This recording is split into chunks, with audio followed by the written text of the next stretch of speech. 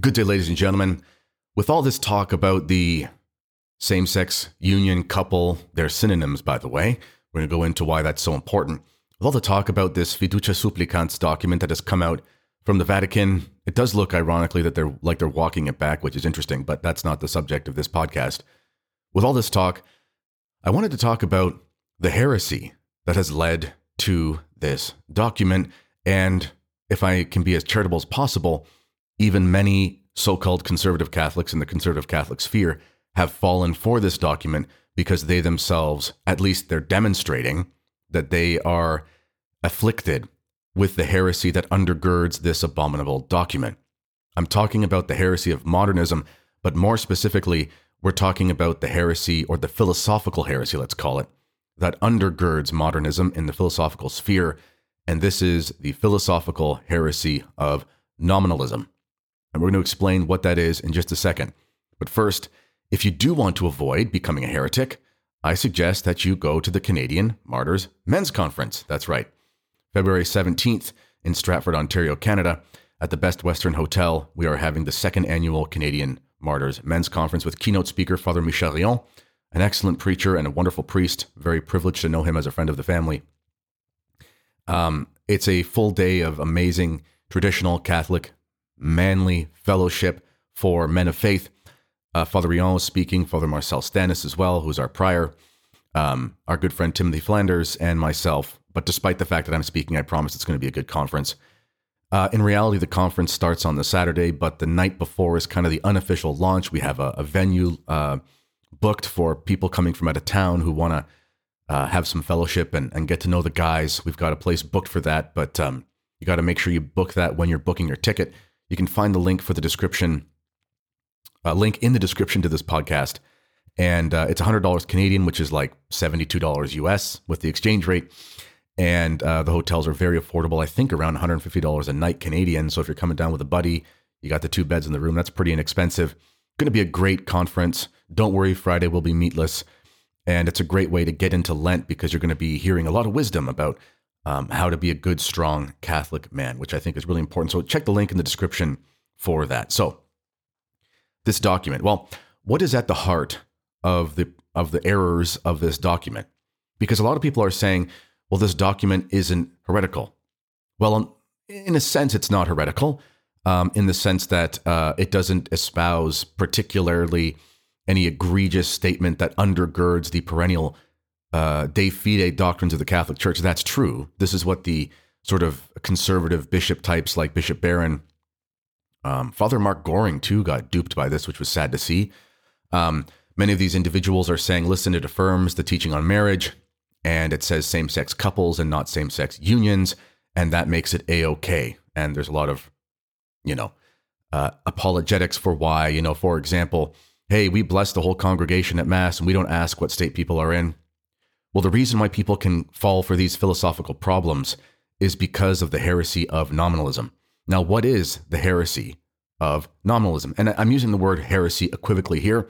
Historically, we would talk about sort of, for example, the ancient realist philosophers like Aristotle and Plato and Socrates. They would talk about the heresies or errors of Democritus, for example. These aren't heresies anathematized by the church particularly, but the results of these are found in the heresies of the church. Nominalism is kind of like that. So what is nominalism? Let's just pull up a quick explanation here from the Catholic Encyclopedia. Nominalism, so here's the passage from this article. It says, exaggerated realism invents a world of reality corresponding exactly to the attributes of the world of thought. Nominalism, on the contrary, models the concept of the external object, which it holds to be individual and particular. Nominalism consequently denies the existence of abstract and universal concepts and refuses to admit that the intellect has the power of engendering them. What are called general ideas are only names, hence the word nominalism, nome for name. Mere verbal designations serving as labels for a collection of things or a series of particular events, hence the term nominalism. Neither exaggerated realism nor nominalism finds any difficulty in establishing a correspondence between the thing in thought and the thing in nature, existing in nature, since in different ways they both postulate perfect harmony between the two. The real difficulty appears when we assign different attributes to the thing in nature and to the thing in thought, if we hold that the one is individual and the other universal. An antinomy then arises between the world of reality and world as represented in the mind, and we are led to inquire how the general notion of flower conceived by the mind is applicable to the particular and determinate flowers of nature. So, if you look at this passage, it's talking about the reality of flowers. So let's break this down for, layman's terms. So what does this mean? Well, if you understand that there are universals, there are things that exist, and all things that are part of that type of thing are that thing, this is realism. So I look at flowers and I say flowers have these characteristics, and all these things are flowers. And in fact, realism is necessary for even science to take place, because you have to have these kingdoms and these species of things, and all things that contain those certain aspects, those are part of that thing. And we say, I know that's a flower because it contains what is part of flower. Whereas a nominalist will say, what we do is we see things and we apply names to those things, but we don't actually know what those things are intrinsically. They deny the essences, essentially, of things.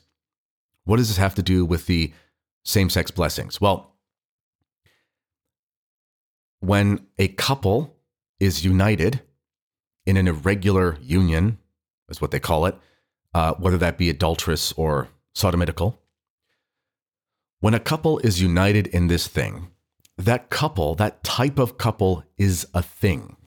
So a same-sex couple is a thing that you're a part of.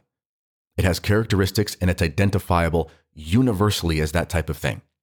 Two men standing in front of a priest who are colleagues, who are going out for a big sale that day, and they're salesmen or something, and they're standing side by side, and they ask for a blessing as two men who are friends. What they are is a group of two men who are friends, and they're not in a couple. Two men who are in a sodomitical relationship that present themselves for a blessing of them as a couple. It is impossible to separate what that couple is from what the blessing is asking for, or what is asked to be blessed. And this is where this heresy of nominalism is undergirding this problem, because those who have fallen prey to this type of nominalism are not able to separate, or they're not able to see the distinctions between what are the individual things and what those things become when they're joined together. Again, we could use another example.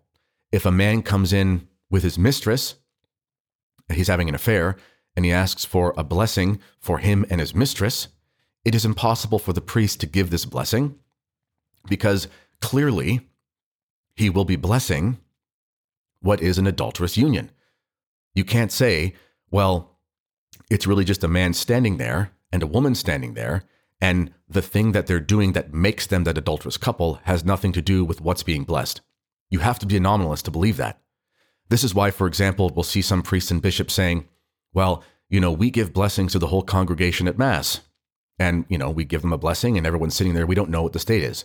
That's fine, because you are giving blessings to a congregation. And it is known that the congregation is full of saints and sinners, but you are not blessing any of the sin in the congregation. You are blessing that thing, which is a congregation. A nominalist would say, well, it's not really a congregation. It's really just a group of individuals, and they just happen to be sitting there. And we use the word congregation in order to have these easy descriptors, because it's impossible to identify it perfectly or define it perfectly. But the problem with that is that makes the blessing impossible, because there has to be an intention behind the blessing. So if the priest is saying, I'm blessing this congregation, then his intention is to bless the congregation as a whole in the general sense. His intention is not to bless each individual person in the congregation. This is why, for example, when you have, they receive whatever the graces are from that blessing, and whether or not they're in a state of grace or mortal sin or whatever, they'll be received differently. But the point is the priest is not blessing any particular sin in it, because his intention is to bless the congregation as such. And because he's made that statement, he cannot separate the nature of a congregation from the word congregation. The words have meanings, and they express to us what are universal principles. Another example, when you have a child, when you have a child who is born and you have the child baptized. When you go to baptism, and especially in a traditional Catholic setting, what usually happens is that the priest will say, here's a traditional prayer you can say to consecrate your child to Mary. Now you have authority over that child, so you can make this prayer. When you say that prayer, you are specific about what you are blessing and you are consecrating, who you are consecrating, and you are consecrating your child. Now, you could bring all of your children up with you and ask for a consecration for your whole family, and that could happen. But that's not the same thing as blessing each individual in the congregation. This is why there's been so much confusion about the consecration of Russia. And there's a lot of word games played with that. And I'm not here to do apologetics one way or another for Pope Francis, but this is why it's very clear that in order to bless a country, you have to name the country. If you don't name the country, you're not blessing the country. This is why we've seen in this post-conciliar age, which is filled with modernism and nominalism being a philosophy that undergirds modernism, when John Paul II did the consecration of the world to the Immaculate Heart of Mary, those who were big JP2 fans and wanted the consecration to have happened said, well, Russia is part of the world. Therefore, Russia was blessed. But that's not actually what happened or consecrated. Indirectly, Russia would have received some sort of consecration because the Pope does have sovereignty over the world, but the request from heaven was that Russia was to be consecrated. Now, granted, you could play with the words a little bit as long as the meaning was the same. So if the Pope were to say, I bless all the Russians in Russia and outside of Russia and their nation as a whole, if you were to say something like that, the intention is that the totality of Russians, the nation of Russia, is being consecrated, and therefore it would be obvious what the intention was. But if the Pope came out and said, I would like to consecrate the Eastern Bloc of the former Soviet Union to the Immaculate Heart of Mary, that's not going to cut it. And why is that? Because it's not really clear what the intention is, and it's not going to fulfill the request. There'll be blessings from it. Consecrations are consecrations. When Pope John Paul II did consecrate the world, I'm sure the world was part of that consecration. That's a good thing, but it's not what was asked. And you have to be a nominalist to stretch that to be something that it's not. And the same thing is happening with these same-sex blessings. Here's the reality, my friends. The word union and the word couple refer to the same thing. And here's another error that people are falling into. There is no such thing in Catholic moral theology as a same-sex marriage. It doesn't exist because marriage is a particular thing that necessarily must be between a man and a woman. The word marriage actually comes from a word for motherhood, matrimonio, matrimonium, motherhood, basically.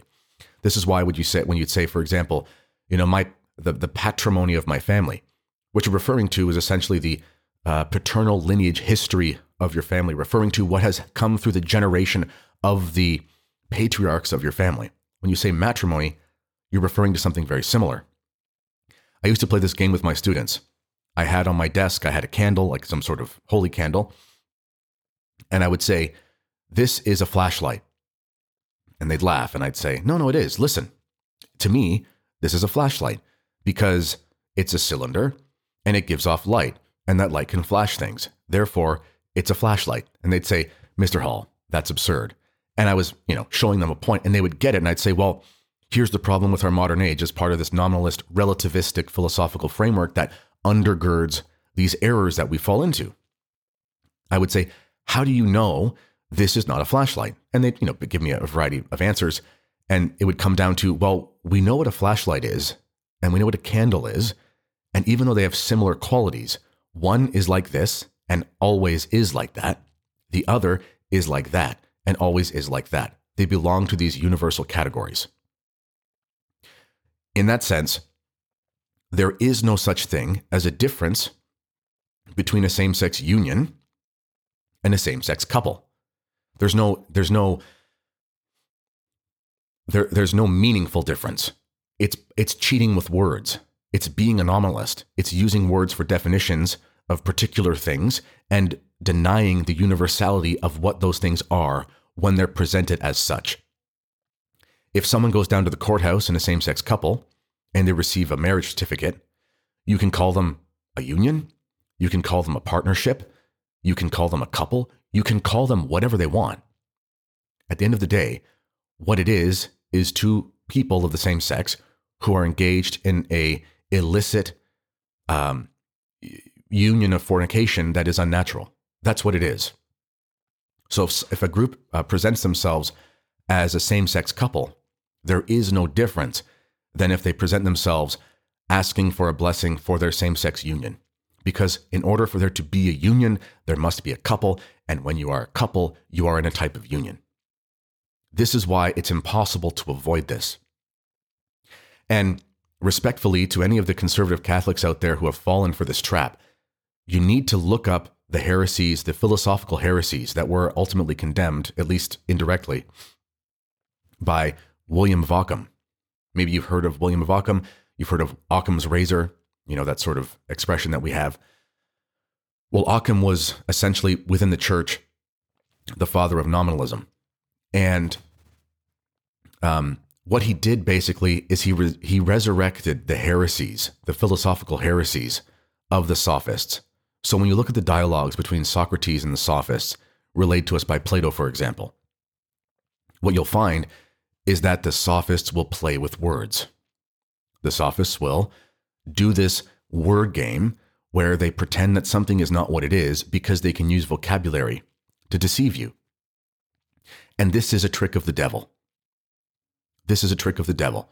We find in the beginning of Scripture, the devil, wants Adam and Eve to take of the fruit, and they say, well, we were told we would die. I'm paraphrasing. We were told we would die. And he says, oh, no, you won't die in that way, basically. He's playing with words. He's playing with words because death cannot be, in proper Christian understanding, the death of the soul is necessarily linked to the death of the body because the body degrades as a result of sin.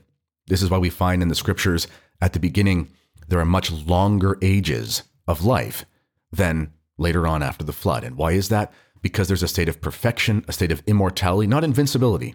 Adam and Eve, theoretically, sorry if you hear stomping, by the way, Adam and Eve theoretically could be killed by like a bullet or a sword or something. They don't have like a superhero Marvel comic body. But they were in a state where they would have no degradation of their physical persons because there was no degradation of the form of the body, which is the soul. So the devil is the original nominalist. He says, well, you might not have that. You're not going to have that type of death. And what he's doing is he's playing with these words and he's fooling Adam and Eve, essentially. And this is a heresy that has continued to arise over and over in the history of the church. And as a result of this, we now find ourselves in the position where people are duped by this nominalistic, relativistic heresy that tries to separate the meaning of couple and union when they're exactly the same thing. I hope that makes sense. Remember, check out the Canadian Martyrs Men's Conference, the link for that in the description to this video. And as always, let me know what you think in the comments. This has been the Kennedy Report. Until next time, God bless.